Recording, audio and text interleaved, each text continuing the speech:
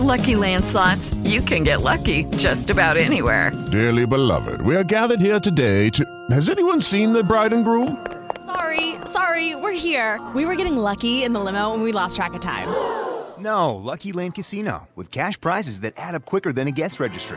In that case, I pronounce you lucky. Play for free at LuckyLandSlots.com. Daily bonuses are waiting. No purchase necessary. Void where prohibited by law. 18+. Terms and conditions apply. See website for details. Blog Talk Radio.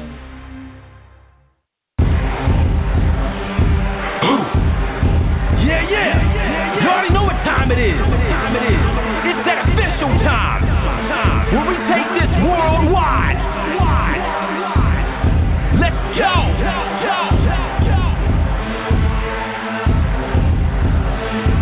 Listen.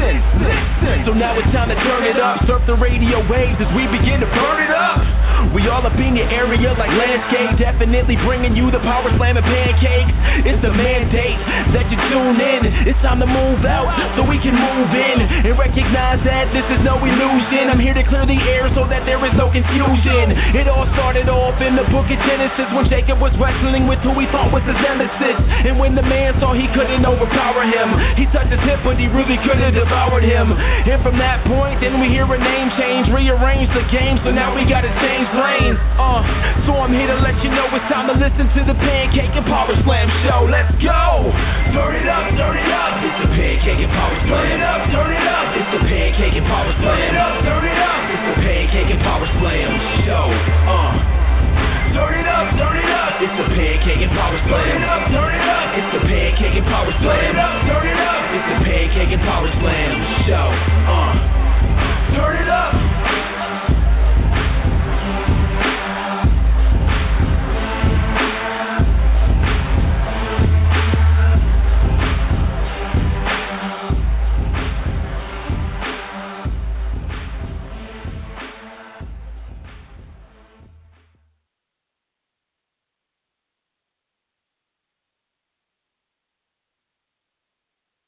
You are now listening to the Pancakes and Power Slam show by Crave Wrestling on Blog Talk Radio.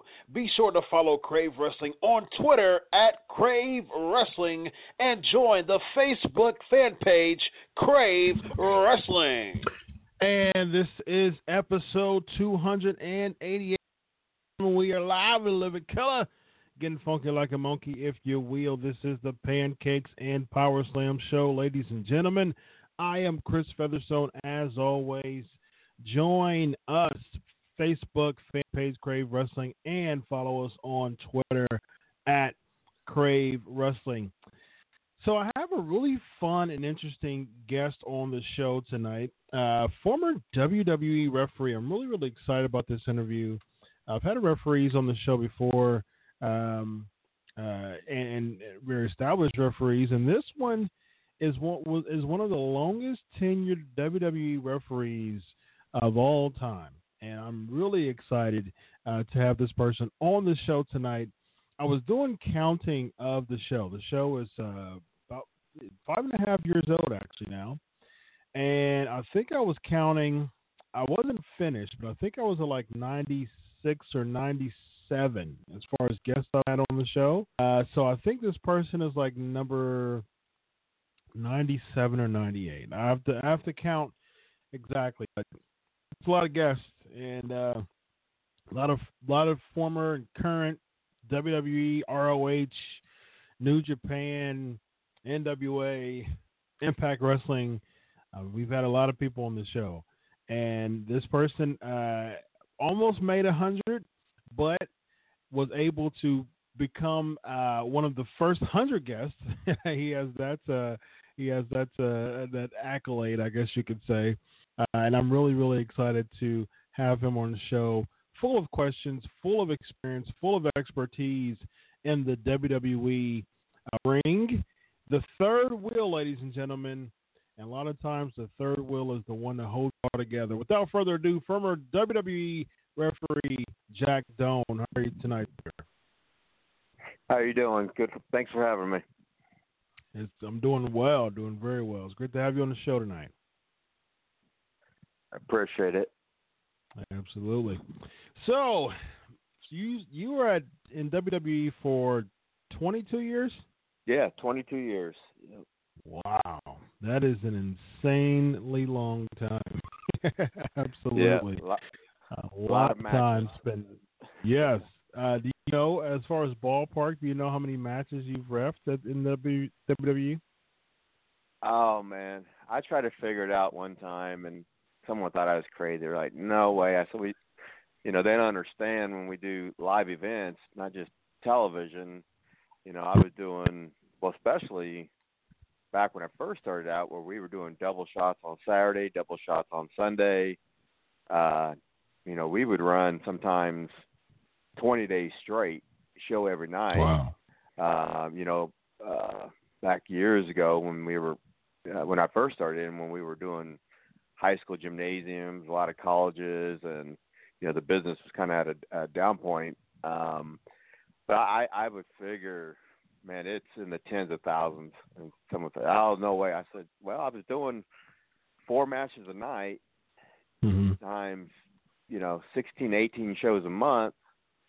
And so that, times that by 22 years, it adds up. And sure. Of course, I had a few years out with, I ended up with 4 shoulder surgeries over my time with them. So that, the rehab, the therapy for shoulder surgeries takes quite a while. So I missed some time in the ring. But. Now, the shoulder surgeries came from, did it come from actually being involved in angles with wrestlers? The first one was just the weirdest thing. We were actually overseas, Portugal, I think, and I slid in, and I was, people don't understand the physicality of wrestling, and even us as referees, how would you get hurt? Well, when your guy does a quick pin, false finish, and you're sliding in there to count, I mean, we're not falling down like a tree and, take your time. You get right down in there. You make that quick count to make it look good. Well, I slid down one time, and all your weight goes, for me, I'm right-handed, all the weight goes on my left shoulder, and I popped my shoulder out, dislocated it, and then when I got flown back to the States, I ended up finding out I tore my rotator cuff. Came back. This was the bad part. Did about 7 months of therapy, rehab, got back. First match back, tore it again. So it's like, oh, wow. Here we go. Yeah. And then ended up doing it a third time and tore it was just all, not off any bumps or anything. It was just a freak thing. Probably with me, too. I loved to lift, and I was into heavy powerlifting, and probably didn't have a lot of flexibility. So I think that probably added on to then the movement in the ring and add on to the injuries. But that's just the way it goes. I've seen guys give clotheslines to guys and tear their biceps, or guys just taking the wrong step in the ring and blowing their ACLs. That's just just freak accidents that happen sometimes. Yeah, absolutely. Yeah, you're right. Definitely right about the freak accidents.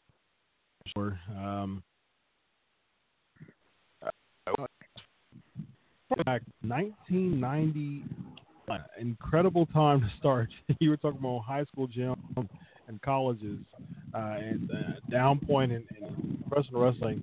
That definitely was one of them. I think it was still, Hogan and Hogan was still big, but he was kind of on his way out. It was the Shawn Michaels, the Bret Hart, the Kurt Hennig. Those were kind of prominent names. Kurt Hennig was on his way out with injury at that time, but smaller names were starting to come. But it was still kind of a development stage, and as far as pro wrestling is concerned. What actually do you remember fondly as far as just the early 90s and 91, 92, 93, getting started in the business? The thing that was me was, and wrestling back then was really kept secret. The locker room was, I mean, you didn't bring anybody into the locker room outside the business. So I didn't grow up a wrestling fan. I really didn't know much about wrestling, and so back then, especially, some of the older wrestlers didn't like that I didn't grow up in the business or know someone in the business, but I mean, of course, you knew Hulk Hogan because that was a household name, Macho Man. I had heard those names, and my uncle was a huge wrestling fan, but there was a gentleman in this town where I live in Danville, Illinois, and his brother used to be, of course, back then, jobber used to call him, extra, but after he retired from that, he got on driving semi, and then got his dad, got his brother, and I met him in the gym, and we got to talking, and after about a year, they had an opening for a driving position and ring crew, so that's how I ended up getting into the business. I was 20 at the time, and I was so my very first show was in Sioux City, Iowa. Never forget. I've never been around the business at all. So back then, they played the music on these little cassette tapes with a boom box, and you would plug a wire in that would go into the speaker system at the arena. So here you'd play the music, then you have to take the wire out, rewind the tape, get it queued up again for whoever's going to go over at the end, and then put the wire back in. Well, sometimes you forget to take the wire out, so right in the middle of the match, you're queuing it up and your music starts. So my first night was a disaster. I go in, the Beverly Brothers, remember the Beverly Brothers? Oh, yeah. They go in, they're prancing around the ring, and I've never seen them before. So, they're in there for quite a while, and of course, no one's telling me anything, so I shut their music off. Well, I guess they go up in the corner and they spread their tapes, and so Jack Lanza is the agent at the time, and he's old school. So he comes over and he's, what the blank, blank, blank, and he cracks me over the head with a clipboard. He always had a clipboard. Oh, yikes. I was like, are you kidding me? What just happened? Yeah. So in between, once when the match started, I'd have to run down there and grab, their jackets, robes, whatever they brought to the ring, and take it back to the locker room, and then get back in time to play the music for the end.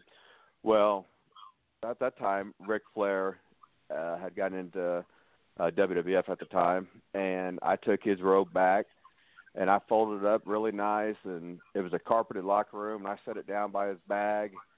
And after the show, first of all, I'm in there changing, which was a no-no. I should have been in the locker room because it was my first night, never been around. It was such a tight-knit group. They didn't want someone to come in, leave the business, and then expose what the business is about before it came out as entertainment, So because you're not a part of the fraternity, basically. Yeah, oh yeah. So I'm sitting there and get dressed, and Flair comes in, and did you put my robe down there? I'm like, yes, sir. And I'm all proud, I folded it up nice, and he just, one cuss word after another. This robe costs more and you'll make 10 years in this business. I mean, here I am, 20-year-old man, and I'm bawling, tears down my face, and all the boys are staring at me, and they throw me out of the locker room. It took 2 years for me to be able to dress in the locker room.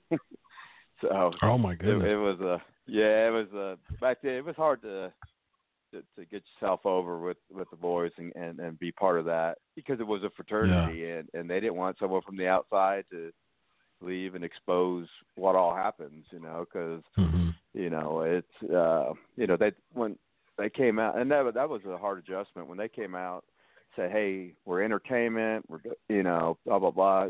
A lot of the old school guys hated it.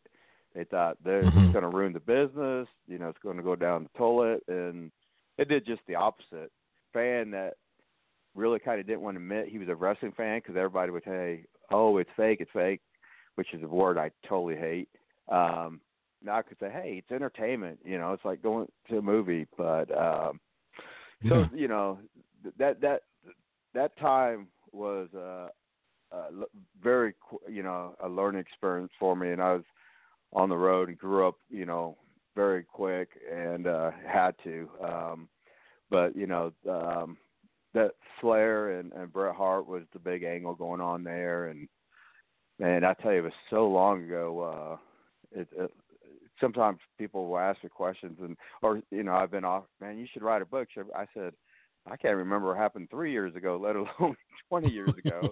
If I would have thought about it back then like I do now, every day I was on the road, I should have just wrote ahead, because there's so many stories, a lot of stories that probably couldn't go in a book, but I mean, just so many things I got to experience, and it was I lived a life of five guys. I mean, I had a blessed career and was very lucky to do what I did and how I got in and the right place at the right time. So yeah, that's awesome. That really is just to be that that third leg in the ring, and just put it all, the one who puts it all together, the referee. During that time, toward the late '90s, we still had Gorilla Monsoon and Bobby Heenan around. They were in the twilight of their tenure, being in the Wrestling Challenge and Primetime Wrestling. All of those shows were kind of fading away, but you still caught the tail end of the Monsoon Heenan alliance, didn't you? Yeah, I tell you, one of my first experience with Heenan was I did a what they call those conventions back then, NAFA conventions, or you went and you promoted your shows. They had booths set up in this big convention center, bro. This one was out in San Francisco, and the first time I met, we were out there. They had the crew guys driving. They rented us cars, Lincoln Town cars, and we had to pick the town up. And it was Mean Gene Okerlund and Bobby Heenan.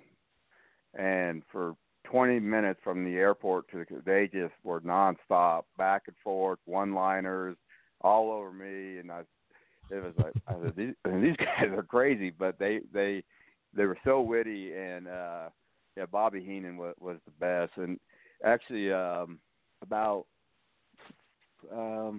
been gone almost 4 years. About 2.5 years ago, I did an independent show up by Chicago. They called me up, asked if I wanted to come up there, which was a good time. It was good to get back in the ring. But Bobby Heenan was there signing autographs, and I went up to him, and it was such a joy to me. I hadn't seen him in years, and he remembered me, and because he was, in very bad shape, but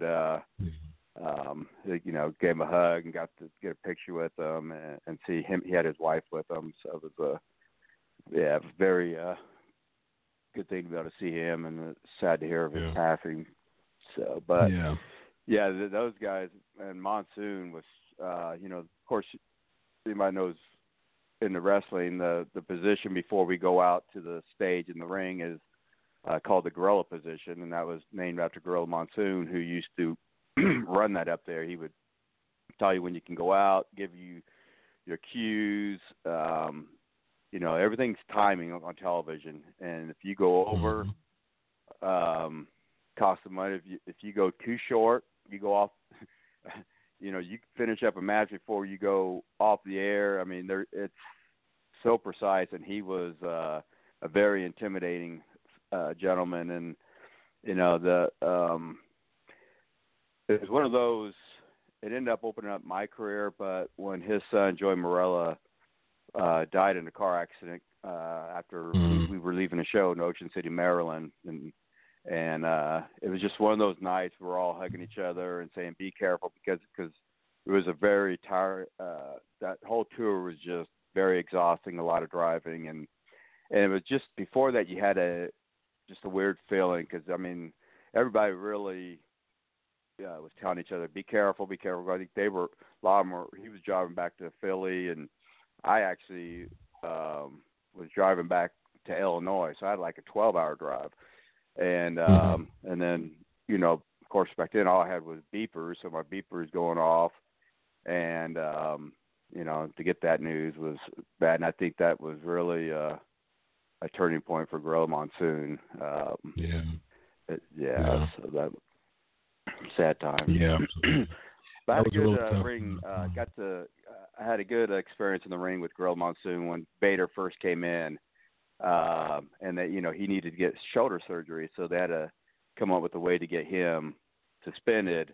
And he'd come out there, and I forget who was whipping up on, but Jimmy Corderas came in. I think he headbutted Jimmy, threw him out. Then I come down. He ends up power bombing me. Gorilla Monsoon comes down, he's suspended and chops a few times. Then Gorilla checks on me in the corner, and Bader squashes both of us and bomb. So that was pretty neat to be in the ring with a legend like that and do that little spot. Yeah, absolutely. What's your favorite WrestleMania that you've refereed? WrestleMania, I believe, WrestleMania 18 in Houston, I did Chris Benoit and Kurt Angle.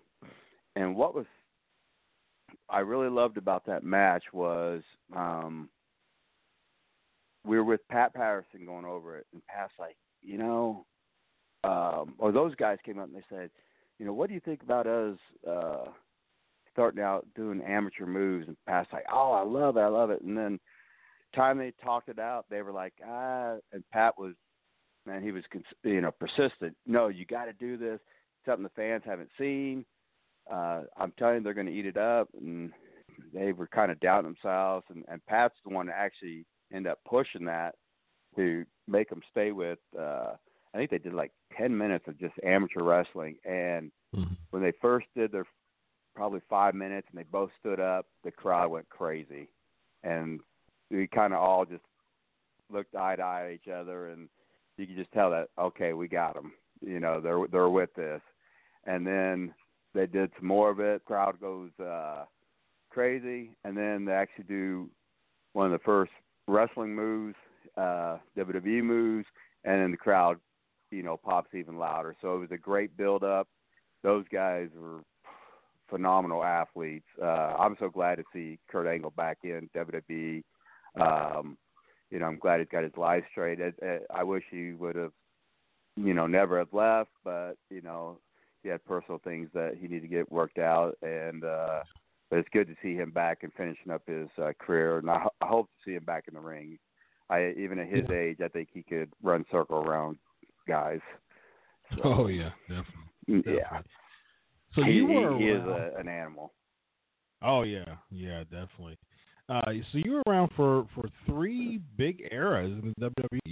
You were around for the New Generation, which was, you know, kind of the tagline for the early 90s wave of stars. And you were around for, of course, the Attitude Era. And then you were around for Ruthless Aggression. And then really a 4th era, which really didn't have much of a name after Ruthless Aggression. There really wasn't a name. I know Triple H, you know, a few years ago called it the reality era, I believe. He said something about that. So technically you're around for 4 different eras WWE. What was your favorite era in the WWE to referee, and why? Well, I'm a big, and I understand where they're at right now with stockholders, sponsors, and where they want the product. And obviously they know what they're doing because they're still on television. They're still selling a lot of merchandise and sponsorship. Mm-hmm. But I liked wrestling where the guys look like superheroes or built like superheroes. I like the edginess of it. Do I need to see, one of the ladies with her butt hanging out or her boobs? No, I don't. Not that part of it. But I like the reality of a guy being himself. Like a Stone Cold or Rock. I think I liked it back then when, I don't know if you remember the show, everybody had an important part of the show. Every segment was good. You had, I'll probably throw in a bunch of different areas, but I'm talking, you had Rock doing his thing. You had Stone Cold doing his thing. You even Goldust and Booker. Everybody on the show had a good segment. There was never a segment that was almost basically a throwaway segment. Like, I know they work hard on the show, but almost sometimes I watch and I go, well, that was just one they wanted to kill 15 minutes, on TV. And back then, the whole show was, to me, entertaining, and everybody had an important role in that show. It didn't matter if you were the champion, if you were a mid-card guy. There was an effort in making every, and maybe to the part, these guys had that it factor. All these guys, and don't get me wrong, talent-wise now with these guys, they do phenomenal stuff. They're great athletes. They're in shape, but as far as character-wise, watching the show, the characters back then, not even so much character, because character is kind of gimmicky to me, but the personalities back then were just, to me, bigger than life, and that's the part I miss. And maybe because these guys are limited in what they can do, maybe that part's what kind of hurts them. Because I usually could tell how the business is going when I have my buddies call me and they're like, "Man, did you?" And I'm like, they're tanking a little bit.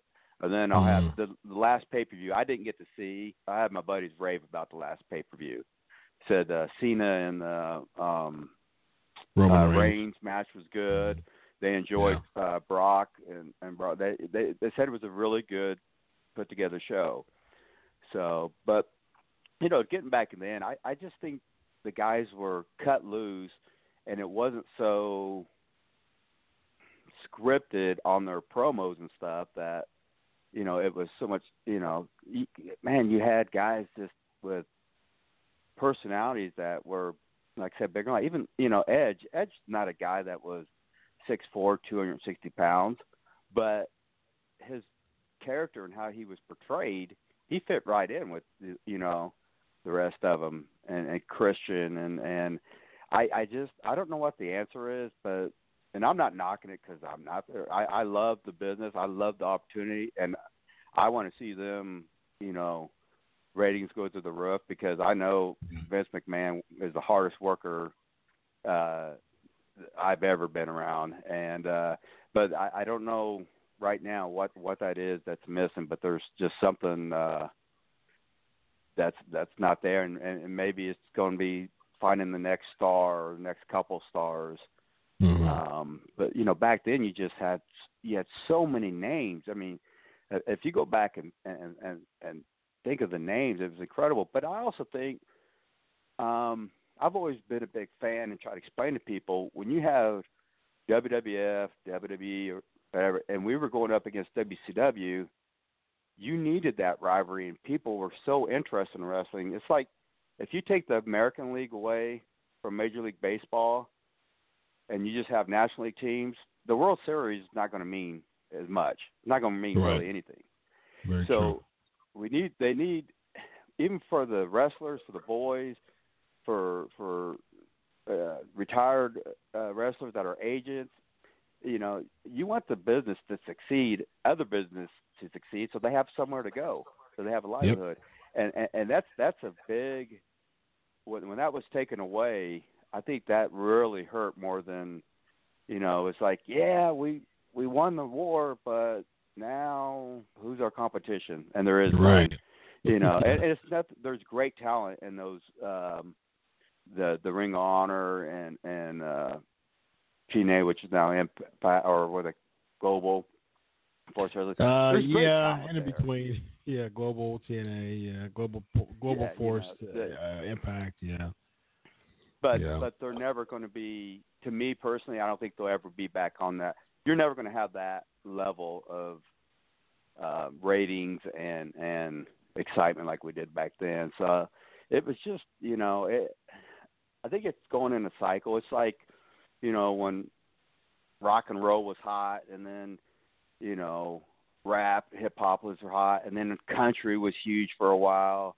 And I think it's going to come back around. I really do. I think, with NXT and the talent they're getting in there, and they're going to find there's going to be 2 or 3 stars that are really going to break out that I think is going to get that business generated again. I was glad to see AJ Styles come there. I remember watching him. I thought, man, this guy needs to be over at WWE. Yeah. So it was good to see him. But I think that's the main thing is what you saw on TV was these guys. I mean, Stone Cold played a tough guy, and he was a tough guy, and he went out and did his promos on his own. He didn't have someone writing all this stuff for him. Right. You know what I mean? And same with, Triple H and The Rock and Cena. They, they're just Taker. They're just so good at what they, a complete wrestler. I try to explain because you probably have heard from people. Oh, I could go in there and do that. No, you can't. A complete wrestler is being an athlete, an entertainer, be able to cut promos, not hurting you yourself or somebody else, basically being a great stuntman. I mean, there's so much that goes into being a complete wrestler. People don't understand. You could be 6'6", 330 pounds and just stink it up in the ring, and people will, true wrestling fans will boo you out of the building. You know what I mean? So absolutely. I know I'm kind of going off in all kinds of different directions. I don't get to talk it too much, so I'm kind of get a little excited to go back and think about things and relive. Absolutely. But I mean, man, there was just such a world of talent. Benoit and Guerrero and Jericho and Booker, and then Lex. I was never really a big wrestling fan of Lex, but he looked like $1 million. But and then the stages of going through the groups they had with DX and Nation of Domination, and man, they just really did maybe two. I mean, it's always a repeat cycle, and you just do it a little different. But for those fans back then, it was the first time seeing these groups they went through, and now when you reform them, you compare it to that stuff. It's like, man, they're no DX, or they're no, because they have to do it in a different way, and they can't be that borderline, what I would like to see.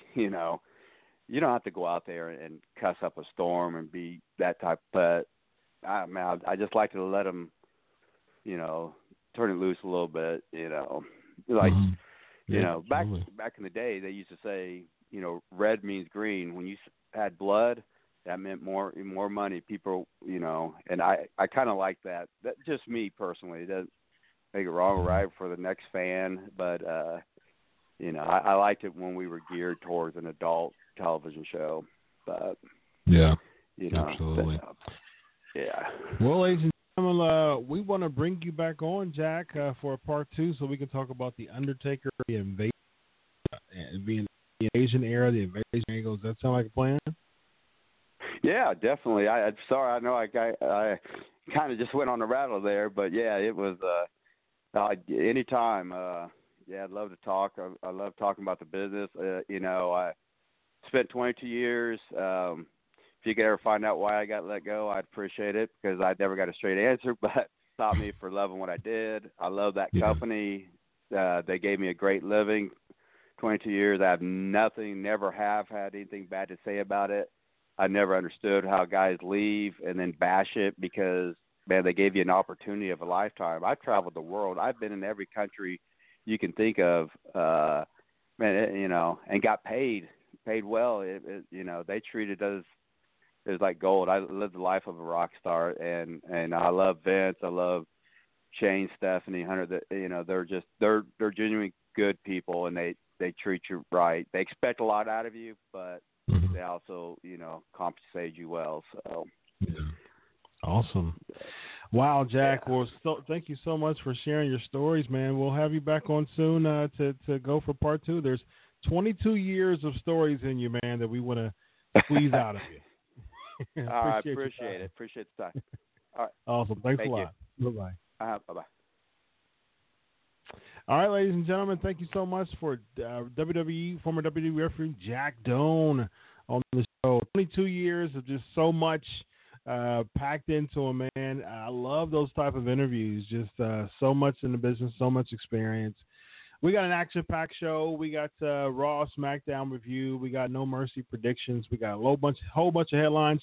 Today we're going to be joined by editor-in-chief of Yes Wrestling, has his own podcast as well. Without further ado, the one, the only, Greg DeMarco. How are you today, sir? As he joined us, right, is coming in here soon. I know that, here we go, coming soon. I'm here. There we go, Greg. How's it going, man? Doing very well. It's funny. You say the one and the only. That's just a factor of naming. There could be others. But I do appreciate that introduction, and I'm very excited to join you today. Honestly, I could sit back and listen to Jack Doan talk, though. He is amazing. That was, great interview, and I'm looking forward to part 2 just as much as you are. Yeah, man, I am too. I mean, obviously, there's a lot of WWE to talk about for sure. You're the one and only Greg DeMarco that I know, so you're special in my eyes, Greg. Well, I will take that. I will take that to the bank. Awesome. All right, without further ado, let's jump into some headlines.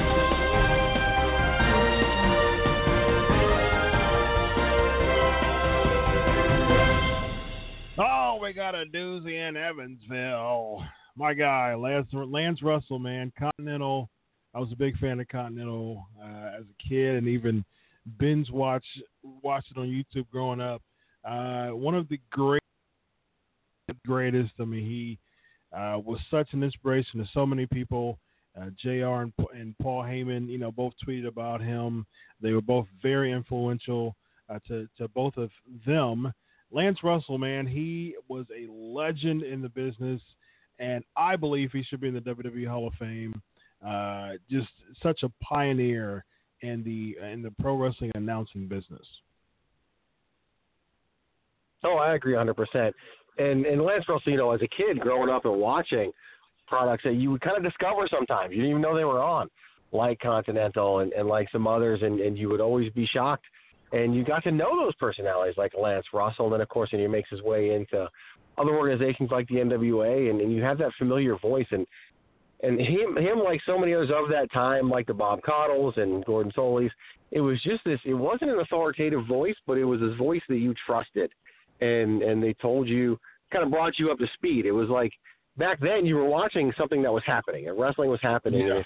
And they didn't assume you watched every week like the WWE may do. And the stories weren't told in video packages. They were told by these announcers, and they did so in a way, standing at ringside before a match. I mean, it was just a completely different art form back then. But Lance Russell definitely deserves to be in the Hall of Fame. It's sad that, sometimes posthumously is when a generation learns of a guy. I don't think a ton of the people out there that started watching wrestling and that, Attitude Era and beyond know that much of a Lance Russell. And so, I'm excited when it opens up those eyes and people get to see them. But at the same time, like, this is, for me, being a little bit older than the average fan, part of my childhood. I mean, I love that those voices stood out for me. And when I whip up old things on the WWE Network, I love hearing those voices. And I'm not Gordon Soley guy who listens to the commentary now and says it sucks and says that Gordon Soley could do it better. But it's different now. It wasn't – you'd have to change the entire business for Gordon Soley to do it better. But those guys paved the way, and it just brings it brings back memories, and memories are a good thing. You don't have to fast forward them to now, but it always does that. And much respect to him, and of course condolences to the family and friends. But it was, a definite legend, and hopefully this does open up some more eyes and bring some exposure to a voice and a product, and that people in catching Lance Russell's work also see a glimpse of the business back then, because it was very different. Oh, yeah, absolutely. And, of course, Golden Sully, Harley Race with the belly-to-belly suplex. It just the comment to me, I'm a traditionalist. I love old school commentary, and just Lance Russell, I would love. He just held his pieces of paper in his hand. He would just talk about just the shows in Evansville, just the corner towns of the country. I loved it. It was absolutely amazing. Something just totally different than Lance Russell passing away. WWE sending a cease and desist letter to the Young Bucks. Of course, they being the Elite, they've had that show on for quite some time now. With the Bullet Club, I've interviewed Adam Page before. He's a member of the Being the Elite as well. They had a very, very controversial particular video that was released that they quote unquote invaded Raw. They really kind of didn't. It was more of a we'll go to a nearby mall outside of a hot topic, but it caused a lot of controversy. Vince McMahon, it caught wind of Vince McMahon, and Vince McMahon, they're doing the too sweet sign, and of course, cease and desist. But the Young Bucks, in their witty fashion, they censored the too sweet signs and selling T-shirts. And I just saw a recent statistic that over the past few months they've sold over 100,000 T-shirts at Hot Topic. So I don't think the too sweet sign it's a big part of Bullet Club. It's a big part of the Young Bucks.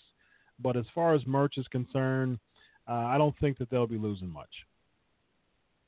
No, I think they're going to be just fine, and they've even said as much, despite Nick's early reactions. But that's Nick for you. And I've had been lucky enough to even interview the Young Bucks thanks to Ring of Honor back in the day when they first came back. But look, the situation just kind of makes me laugh, because everyone immediately does what internet wrestling fans do, and they run to the Young Bucks' defense. But the WWE, first and foremost, is doing what's fully within their legal right. And I hope that people understand that it is their intellectual property. They bought it. They own it. It was sold to them, through the prior owners, and that's, part of the contracts that are written the way they are today. And so they were fully within in their legal right to do it. A couple of things, though. I love the fan reaction to the invasion, because I've literally had people on Facebook telling me, no, they invaded. They were in the parking lot. And I'm like, they weren't in the parking lot. Like, people claiming to be there. It's so funny. And I'm like, there's no way unless you were at the mall, there's no way you were there. But that's that fan support. They want to buy in. They want to be a part of something special. To me, part of it is, when you do this, we're going to invade. We're going to do that. I mean, you're riding a thin line anyway with the Bullet Club gimmick, only because there is so little originality to it. And when you're using other people's property, just receiving the blessing of a performer isn't enough in 2017. These things are bound by contracts and money. But to do an invasion of Raw when you're using their property kind of illegally, it's poking a dragon. I don't recommend doing it, and that's what they did. You kind of get what they asked for it, in my opinion. Like, you do this invasion and you're trying to build your own brand off theirs, and look, it's worked for them. They're independently making money without being in the WWE, and good for them. But why do something that might cause that kind of an issue? And an invasion, to me, you should be smart enough to know that may not go your way in the end, and hopefully they learn that lesson. I love the cease and desist shirt. I think it was brilliant. It proves the creativity that they have. But for me, in the long run, if you're part of Bullet Club and you've got this brand and it's doing very well, it's probably the most successful group financially outside of the WWE ever in history. And when I talk about WWE, it includes everyone they bought, WCW and everything else. But these are creative individuals, and people kind of scoffed at that when I made that comment on Twitter when it all went down. These are very creative individuals, and the Young Bucks are very smart to the business. For me, now is the time to strike a different sort of feel to Bullet Club a little bit and come up with something that is your own, that maybe you and your colleagues can even trademark and continue to make money off of, because and fans would follow it. It's not just that it's a parody and everything that they do, and even the Kingdom was trying to be like that for a while in Ring of Honor, and we saw how that worked out with the Four Horsemen signs and everything else they would do. I think I don't fault them for anything they've done in the past, but I think now turn that corner, make yourself special for a different reason. The people will follow, and that logo will still be seen everywhere. But to me, you should have known better, and I hope you learned from it. Certainly, absolutely, well said. I agree, 100%. I'm just there's not much originality in the Bullet Club or Bullet Club, I should say. And it's so hard. I used to get ripped for that all the time for saying the Bullet Club, and now I'm used to just calling it Bullet Club. But it's just we're so used to having the something. I still call it the Twitter and the Facebook, so it's you know. Yeah, I'm actually cool with the PR guy from ROH, and he told me that he and I talk occasionally, and he was telling me that he actually made that mistake too by saying the, and they would correct that. It's Bullet Club. It's no the, and very interesting stuff. Just like it's not the WWE, it's just WWE. Just WWE, yeah, exactly. It not a lot of originality in Young Bucks, but like you said, their following is pretty cultish, and I don't think they're going to do much. I don't think there's anything that they can do to kind of wane away, followers. So I think not at all. WWE is fine. Yeah, WWE interested in bringing back Caitlyn. She's been gone for almost 4 years. Wasn't a very huge hand in the Divas division. Former Divas champion defeated Eve Torres, I think back in the first Raw of 2013, I believe it was. I think you're right. Not too much, involvement. She wasn't a huge type of hand. Of course, we saw NXT with Maxine. What's her name now in Lucha Underground? I don't remember. Katrina, fantastic. Katrina, yeah. She manages. Was it Mil Muertes or? Yep. Yes, Mil Muertes. Yeah, Mil Muertes and their trio who is no longer a trio. Right. So she's doing fantastic in Lucha Underground, but didn't have was one of the worst matches of the year against Caitlyn. Yes. But she honed her craft. She got a lot better. She won the Divas Championship. Of course, probably the most popular is when she was involved in the feud with AJ Lee. So I mean, it adds depth to the division, and sometimes you can oversaturate a division. But I think in the women's division right now, I think it's at that number where another one or two people from the past wouldn't help. Asuka's coming to Raw. SmackDown maybe needs a little bit more depth, and I don't see anything wrong with it. No, I don't see anything wrong with it either. It's funny. I read your news report on WrestleZone. Wonderfully done, as always. And it's funny when you read the comments about a potential Caitlyn return, and immediately people rush to the division's too big, Vince can't book women, all this kind of thing. And it takes me back to a novel concept that I don't think a lot of fans who follow the business online understand, and that's that not everybody on the roster is always going to be on television. You go to a house show, you're going to see people who are like, oh, I forgot about this person. Bobby Roode didn't appear for several weeks. So that's just the way they build it. And that's how television works. Not everybody's going to be on television all the time.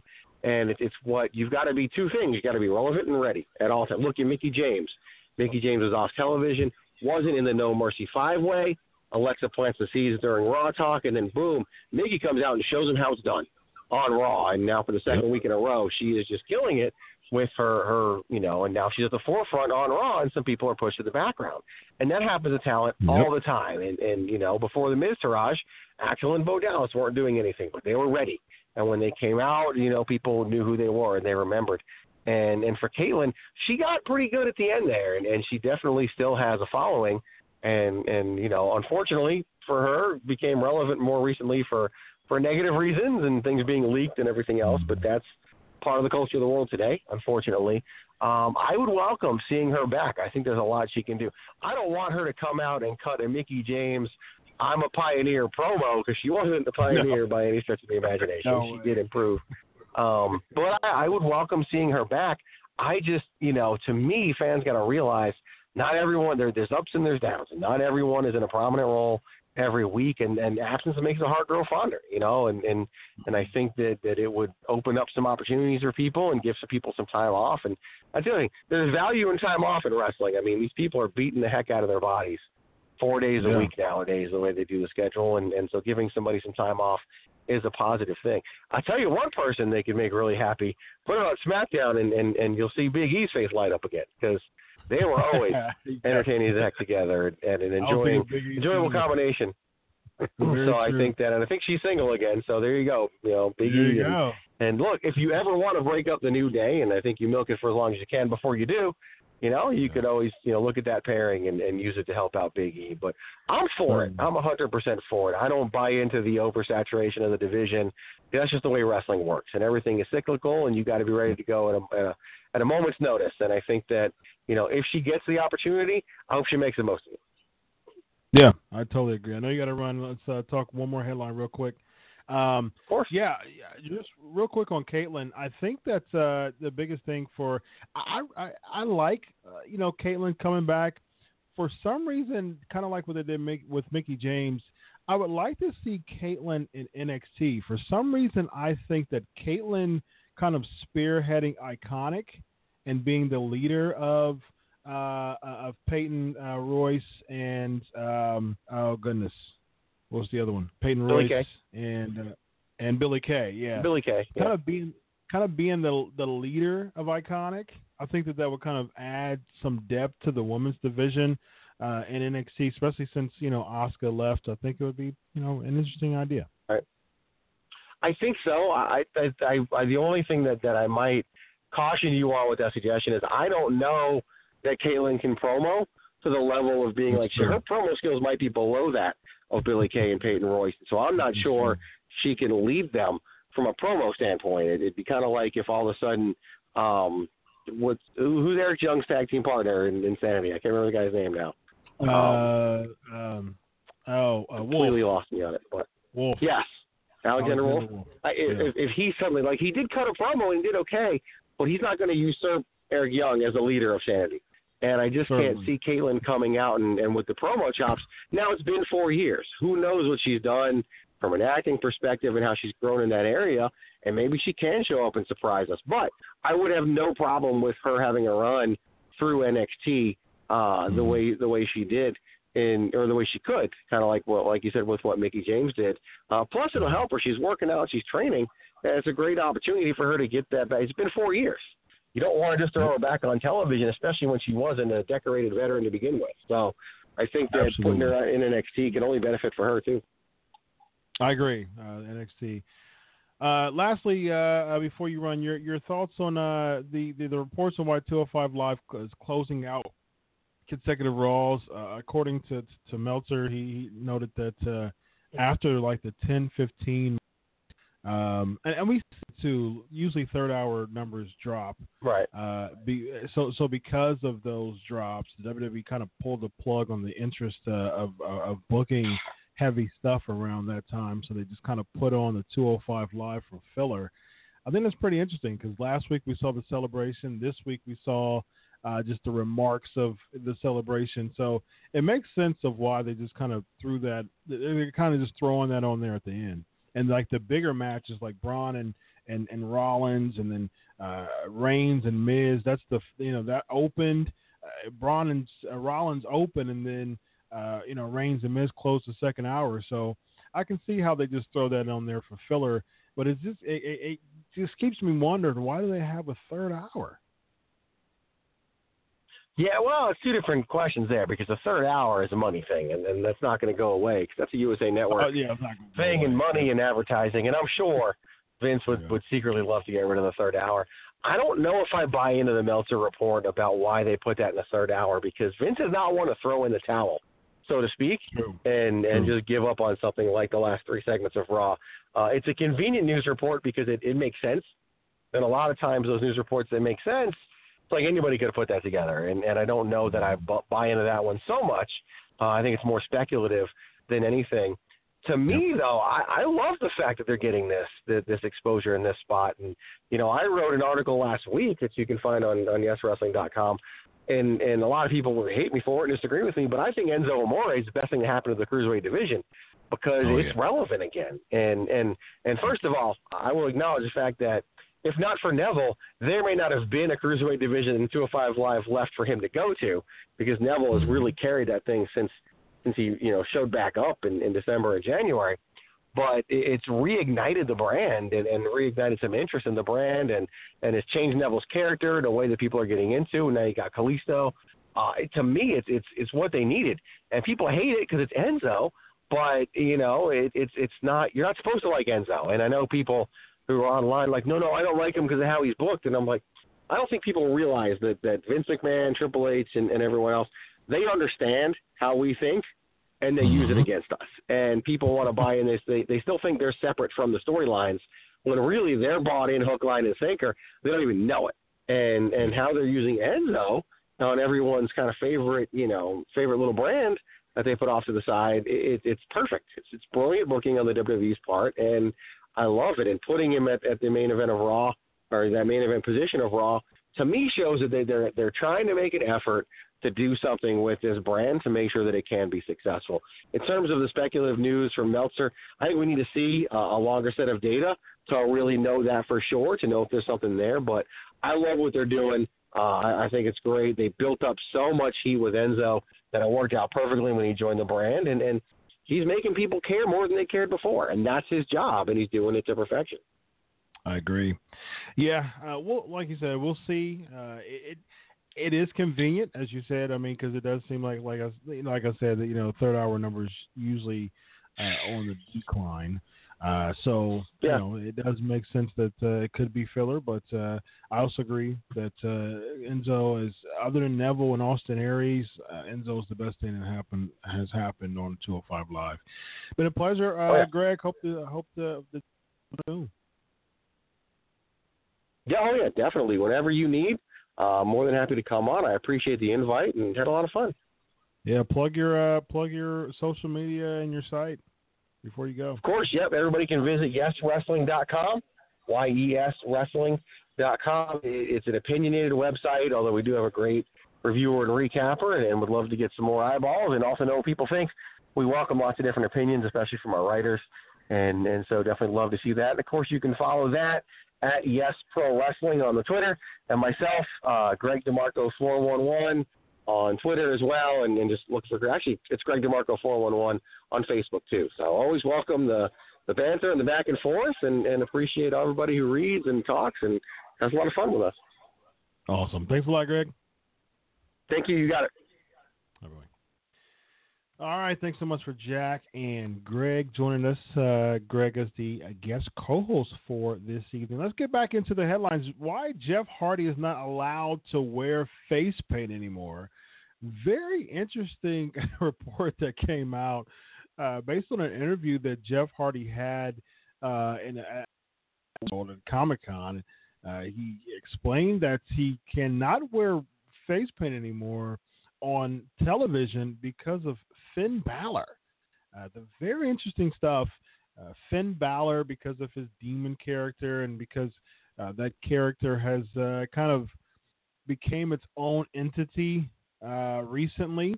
And so it's one of those things that I find it very interesting that they actually would ban Jeff Hardy to actually wear that face paint. That is startling to me that they would do that. I find that incredibly interesting, and it doesn't make sense to me for the most part, but at the same time, it's the WWE that we're talking about here. So it's one of those things that if they're really trying to put over Finn Balor, I can totally understand why they are just annihilating face paint altogether. It's quite clear that they want to put over Finn Balor. They want Finn Balor to be the next guy. I was explaining to someone, a friend of mine, kind of where they're going with Finn Balor. He still wants to be a part of they still look high on Finn Balor. They're still high on Finn Balor. They still have high hopes for him as far as just where he's going and in his particular status in the WWE echelon, I guess, if you will. But there's so many people that are kind of in that forefront now. We've seen Samoa Joe, we've seen Braun Strowman, we've seen Roman Reigns. So he's kind of, lower in the pecking order right now as far as just the main event talent. It seems like they would have him kind of be a filler, opponent for Brock Lesnar. There's reports saying that we can see that in Survivor Series. Lesnar wasn't scheduled for Survivor Series, but there's reports going out now as far as Lesnar being a part of SummerSlam. So it seems as if we might get him at SummerSlam. We may see Finn Balor and Brock Lesnar at SummerSlam, but we'll get to Raw here in a minute. Now there's talking now the the Sister Abigail. We'll talk about that here in a moment. But there's more Finn Balor versus Bray Wyatt, which I didn't realize. I wanted to see it the first time because it seemed like it was an interesting feud. They kind of went away from it and did Wyatt and Rollins, and then Balor and Elias, then kind of brought it back together, which didn't really make sense how they brought it back together. Now just extending it. SummerSlam saw the Demon come back, and then of course Man to Man, which is probably one of the worst gimmick concepts I've ever heard in my life.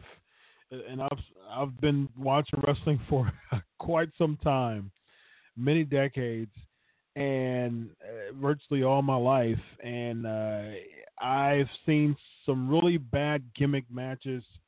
Man to Man is probably one of the worst gimmick matches I've ever seen, especially when Bray Wyatt said, hey man, I'm not a man, I'm a god, and just kind of, and he's been saying that all the time, but he coins it as Man to Man. So it just, the whole thing was so convoluted, and it still is.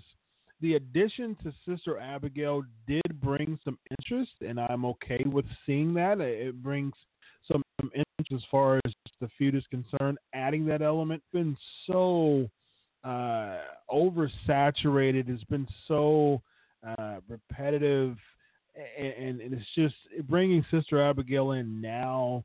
It's kind of bad timing. It's really kind of a desperate plea to extend, the situation to extend the feud. And I'm not really interested in that, but I am interested in Sister Abigail. Like I said, we'll get to that as far as speculation of who Sister Abigail may be, and just in depth as far as where it might go. Ladies and gentlemen, like I have said before, Pancakes and Powerslams t-shirt, and of course right now on the Crave Wrestling Facebook Live and Keller, we got some comments as well. Got Andre saying didn't get a chance to watch SmackDown Live. Birthday, happy birthday, Andre! Thank you for joining us in spite of being your birthday. That's very much appreciated. Anything big happened tonight? We will be talking about SmackDown Live, the Go Home Show to No Mercy. You see this right here, the Pancakes and Powerslams T-shirt. Please, if you will, if you are interested, we've had some messages. We've had some messages, so we're very, very thankful. Message the Crave Wrestling Facebook page. for your interest in the Pancakes and Powerslams T-shirt. We love your support. We appreciate your support through viewership, through interaction, through sharing, through commenting, all that good stuff. Why don't you just, I would say buy a shirt the way that the NWO does, but I'm not going to do that because I don't want to be in any legal trouble. So I'll just simply say buy a shirt. How about that? Pancakes and Powerslams T-shirt. Message us through the Crave Wrestling Facebook page, or you can mail cravewrestling@gmail.com.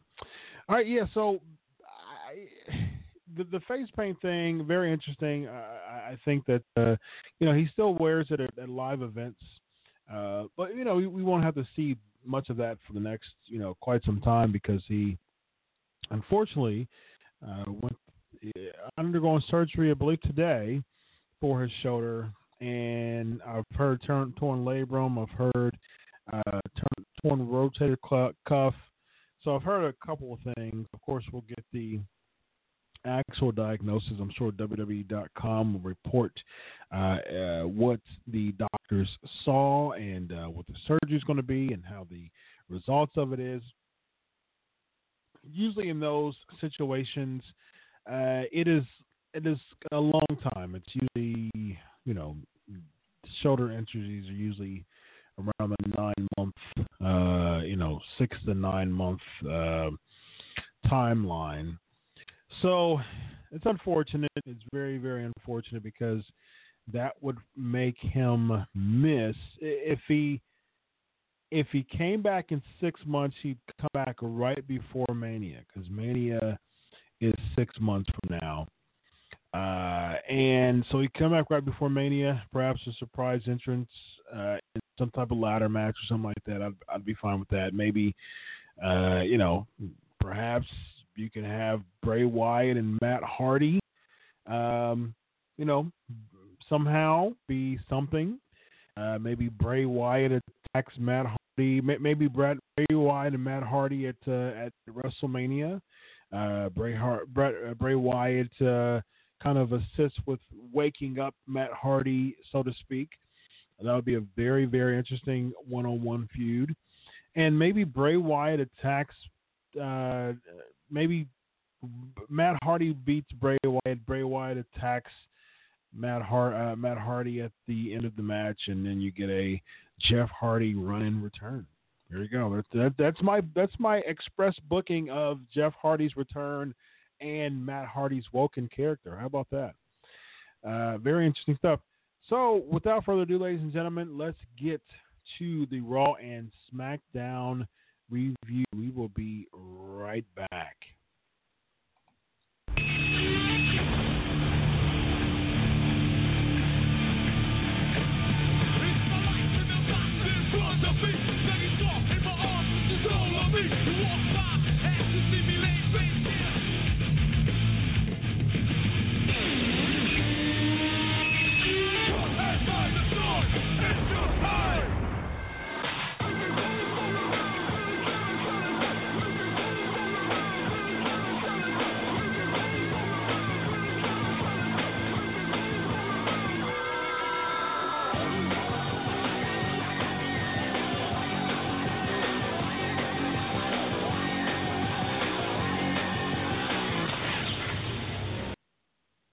All right, let's get to Raw. We were talking about Raw as far as the 205 Live. Braun Strowman, Seth Rollins. For Strowman to beat Seth Rollins and Dean Ambrose, both tag team champions, I guess it makes Strowman look good. I think it's a way of protecting Strowman, and I think you can kind of do it since Rollins and Ambrose are tag team champions, so they have the I haven't been in singles matches type of excuse. So I suppose you can do it, but defeating the tag team champions in consecutive weeks with kind of no build to it, it's just kind of odd to me. Especially just defeating Seth Rollins, who former champion, with a single announcement, I'm going to face Strowman next week. So I think that could have been more build to it. I I think that really could have been a good match, a good filler match, a good feud, closing out the year between Rollins and Strowman. Even if it wasn't necessarily for a tag team championship, or which would be even better if Strowman and Bray Wyatt, reconciled and got back together and went for the tag team titles. I mean, why not? Bray Wyatt is in desperate need of some help right now, and I think that that would be quite ideal. And I think that since your boy Eric Rowan is out, I mean, since he's just kind of sitting around and doing nothing, there were talks about repackaging Rowan and Harper, which I hope does not happen. I really think that they dropped the ball substantially on Luke Harper being a babyface. I think that he was getting some really, really good pops when he was kind of feuding on SmackDown with Bray Wyatt while he was, at the peak of his career during the championship era. I think they really dropped the ball on Luke Harper because they eventually, he was in some title, contentions. He was in some number one contention matches. And then they just kind of threw him in the Andre the Giant Memorial Battle Royal. Didn't even really last. He wasn't like in the finals. The finals were, I believe, Jinder Mahal and Mojo Rawley. So you see where Mojo Rawley is nowadays. And then, end up working for Jinder Mahal, but that was just right place at the right time. So, I think one of those things that I think that Luke Harper being alone on SmackDown would be wonderful. I would love to see a Luke Harper and Baron Corbin feud. Get AJ Styles away from the U.S. title. I think for the sake of namesake, it's helped the U.S. title, but to me, it hasn't done too much elevation of the U.S. title. The open challenges when John Cena had it. The feud between Chris Jericho and Kevin Owens was helpful. So those things were good. When he first won it was fantastic. It elevated it. And I think with having it, it makes it important. But I don't know. I think just I like with him being the U.S. champion, AJ Styles, to get him away from the main event scene for now was a good idea. I just wish that there were higher quality feuds with AJ Styles nowadays. I don't think that I like Baron Corbin, but I think just after the Money in the Bank cash-in failure, and just, of course, today when he lost, on SmackDown he lost to Ty Dillinger right before, a big match against AJ Styles. I think, those are the things that you don't do to help build a star. And so, I think Baron Corbin is a really good heel, but I don't think he's being properly hurts the title, his title contention, which hurts the title, the level of the championship. So if I'm okay with AJ keeping it and having some high quality feuds, but if the feuds aren't very high quality, he can drop it, and I think that someone like a Luke Harper would benefit by being U.S. champion. What I would do, if you want to stretch the Shield thing that they're going to do, it looks like it's going to be the Miz and Sheamus and Cesaro, which is a much better trio than the Miztourage. Have the Shield beat them, and then why not, have Rowan, come back, join the Wyatt family, have a Bray Wyatt, Braun Strowman, and Eric Rowan, type of Wyatt family regime. Braun Strowman's he's been feuding with Roman Reigns for the better part of a year. He's had some recent interaction with Seth Rollins and Dean Ambrose. So why not? Why not have Rowan, Harper, and Wyatt family versus the Shield? I think that would be an absolute fantastic Royal Rumble match or a December pay-per-view match between those, 6-man match. Last time the Shield and the Wyatt family feuded, they absolutely tore the house down. The couple months where they feuded before Mania of last year, I think it was. So, actually, right before Mania of, was it Mania 15? I think it was right before Mania 15 or maybe Mania 14. However long this Shield has been disbanded. Because you had the Authority angle, Sting came back in 14, I believe, because it was 14 because Rollins cashed in the Money in the Bank 15, didn't appear 16, and then Triple H this year. So it was 14 about 3.5 years ago when the Shield and the Wyatt family feuded. So, yeah, I think, 3.5 years, over 3.5 years, I think it's about time to kind of, rekindle that with a different variation of the Wyatt family. It'll help Bray Wyatt substantially because he needs all the help he possibly can. Rowan's got some really good steam going on. And, of course, it'll help Eric Rowan. So why not do it? Elias, he's really good as a heel. I love the, kind of rock style concerts that he has, for every city. I think that's great. I think it's a good heat magnet. But, what babyface are they saving him for? That's the big thing. He already feuded with Finn Balor. He's feuding with Apollo Crews and Titus O'Neil right now, which doesn't do too much. So my question is just, I'm just wondering where he's going to feud with. Big fan of Mickie James having another opportunity. I would go all the way with it, to be honest with you. I think the nostalgia type of angle, I think when it's red hot, it works very well. Just like the Hardys came back, they got the nostalgia pop, and for the first couple months they were way over. Started to kind of die down once people were just kind of waiting for the Matt Hardy, broken or woken or awoken, whatever you want to call him, a WWE character.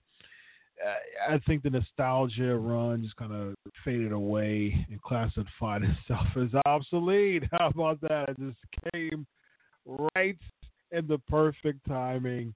It was unrehearsed, and I think that was absolutely hilarious and perfect. Matter of fact, we'll do one of these.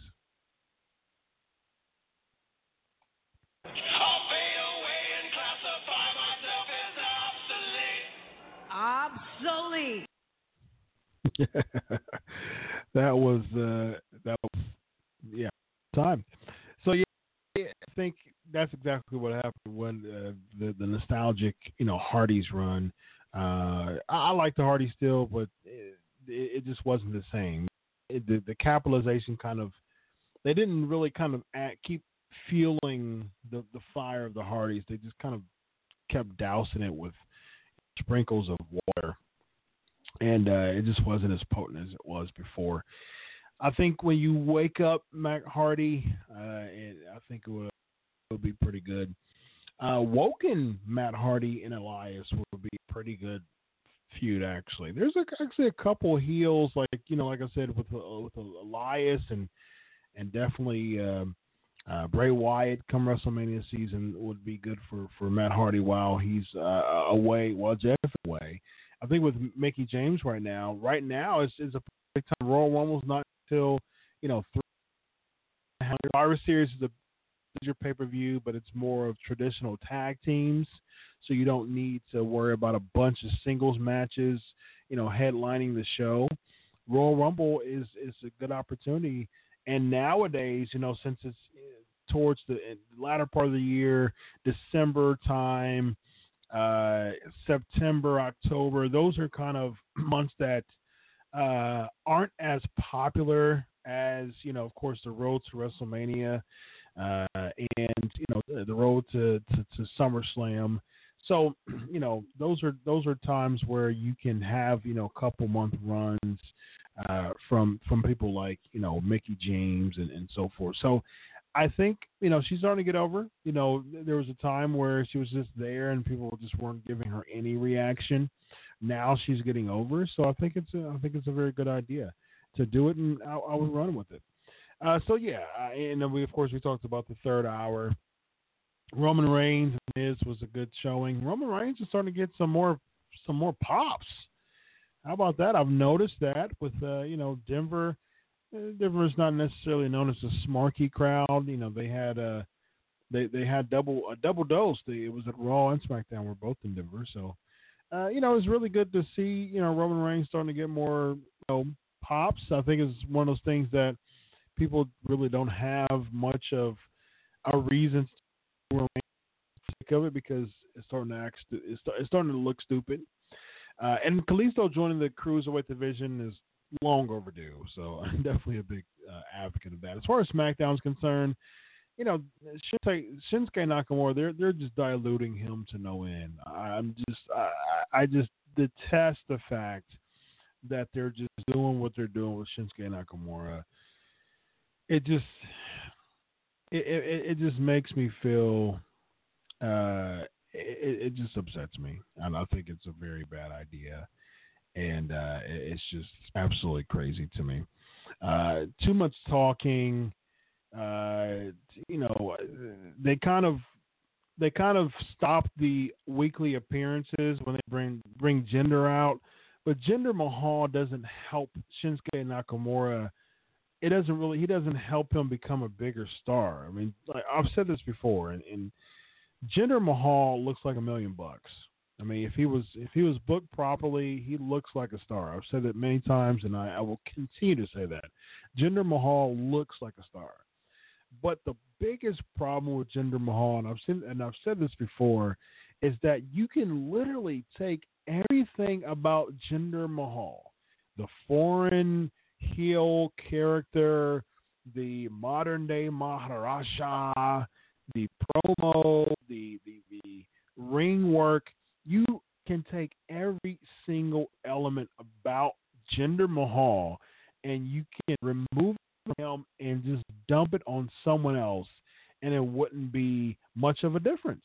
And that's my biggest thing. We were talking with Jack Doan, in the show, and he was talking about the Austins and the and the Foleys and the Takers and names like that were so big in their day because it was an embodiment of kind of their character come to life, or just a kind of an exaggerated version of themselves. And so even if it wasn't an exaggerated version of themselves, they knew how to embody a character to make it their own, and make it like, hey, listen, if someone else did this character, it wouldn't be as near as when I did it.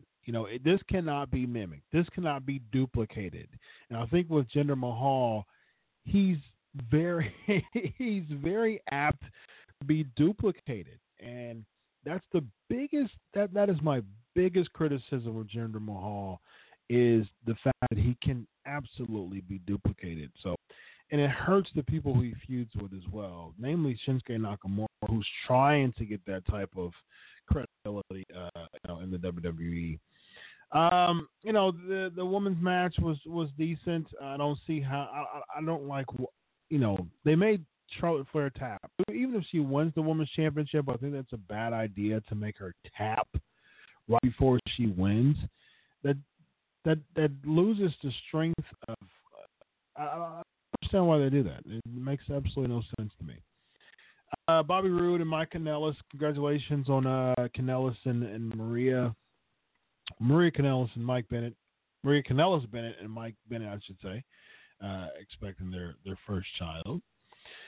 But unfortunately for Mike Kanellis, he has become a glorified enhancement talent, unfortunately. Usos and New Day, that match is going to be absolutely phenomenal. I'm really looking forward to that. Probably the match of the night. And just the Shane McMahon and developing decent. And then Orton and say I don't necessarily care about, but it could be worse, I guess you could say. All right, ladies and gentlemen, let's get to the flavor of the week without further ado. We're going to talk about No Mercy, just a simple grade for the sake of time, just a simple grade of the Judgment Day 2002 and Armageddon 2000. So we'll be right back for the week. It is now time for the flavor of the week. Armageddon 2000. We've talked about Armageddon 2000 before here on the show years ago. Just a quick grade for Armageddon 2000.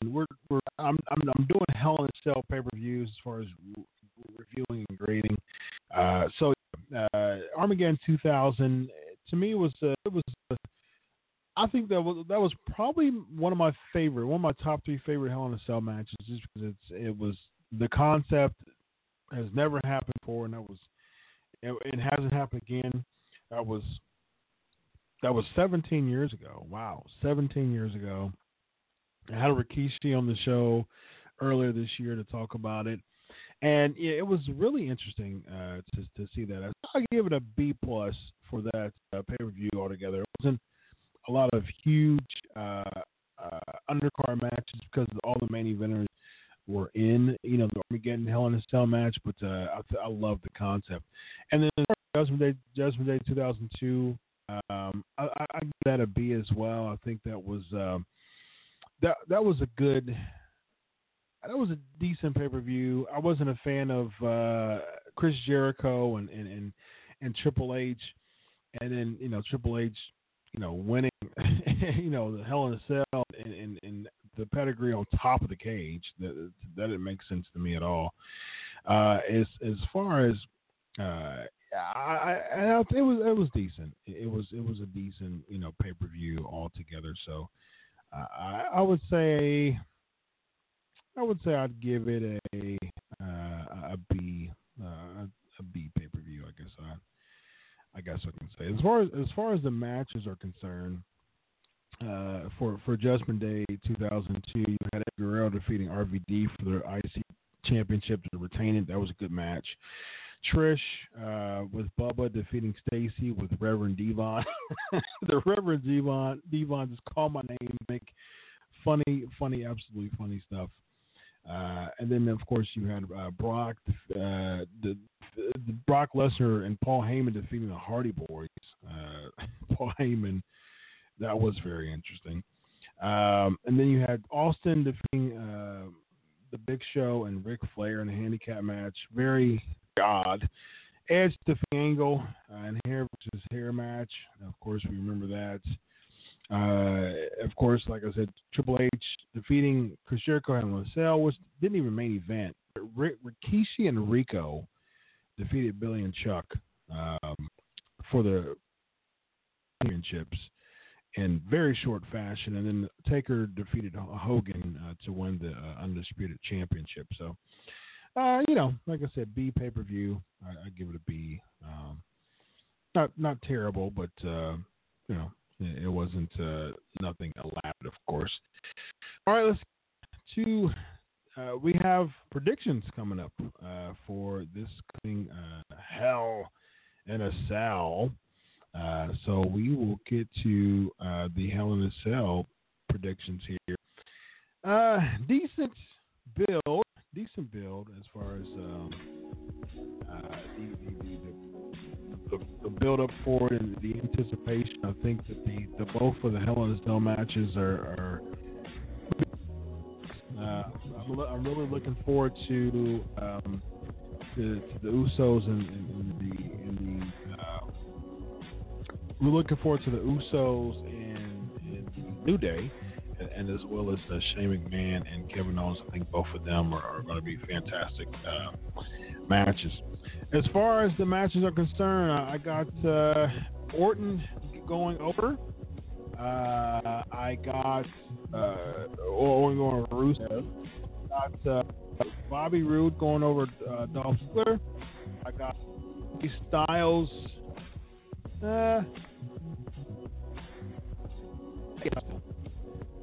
Charlotte winning SmackDown Women's Championship.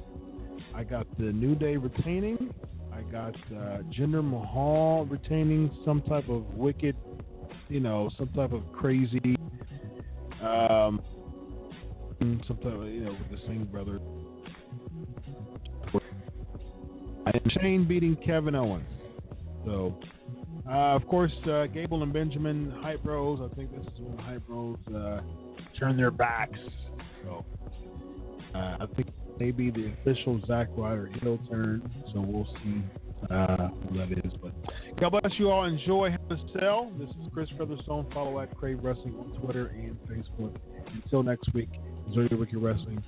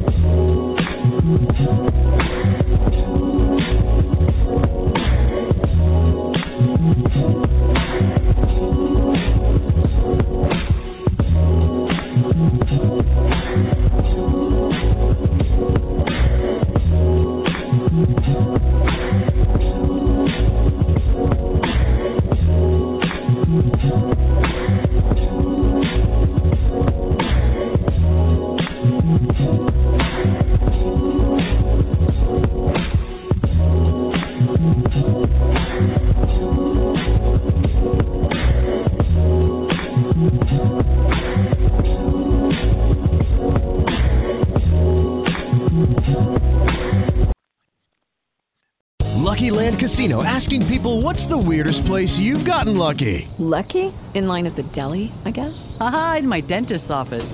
More than once, actually. Do I have to say? Yes, you do. In the car before my kids' PTA meeting. Really? Yes. Excuse me, what's the weirdest place you've gotten lucky? I never win and tell. Well, there you have it. You can get lucky anywhere, playing at LuckyLandSlots.com. Play for free right now. Are you feeling lucky? No purchase necessary. Void where prohibited by law. 18+. Terms and conditions apply. See website for details.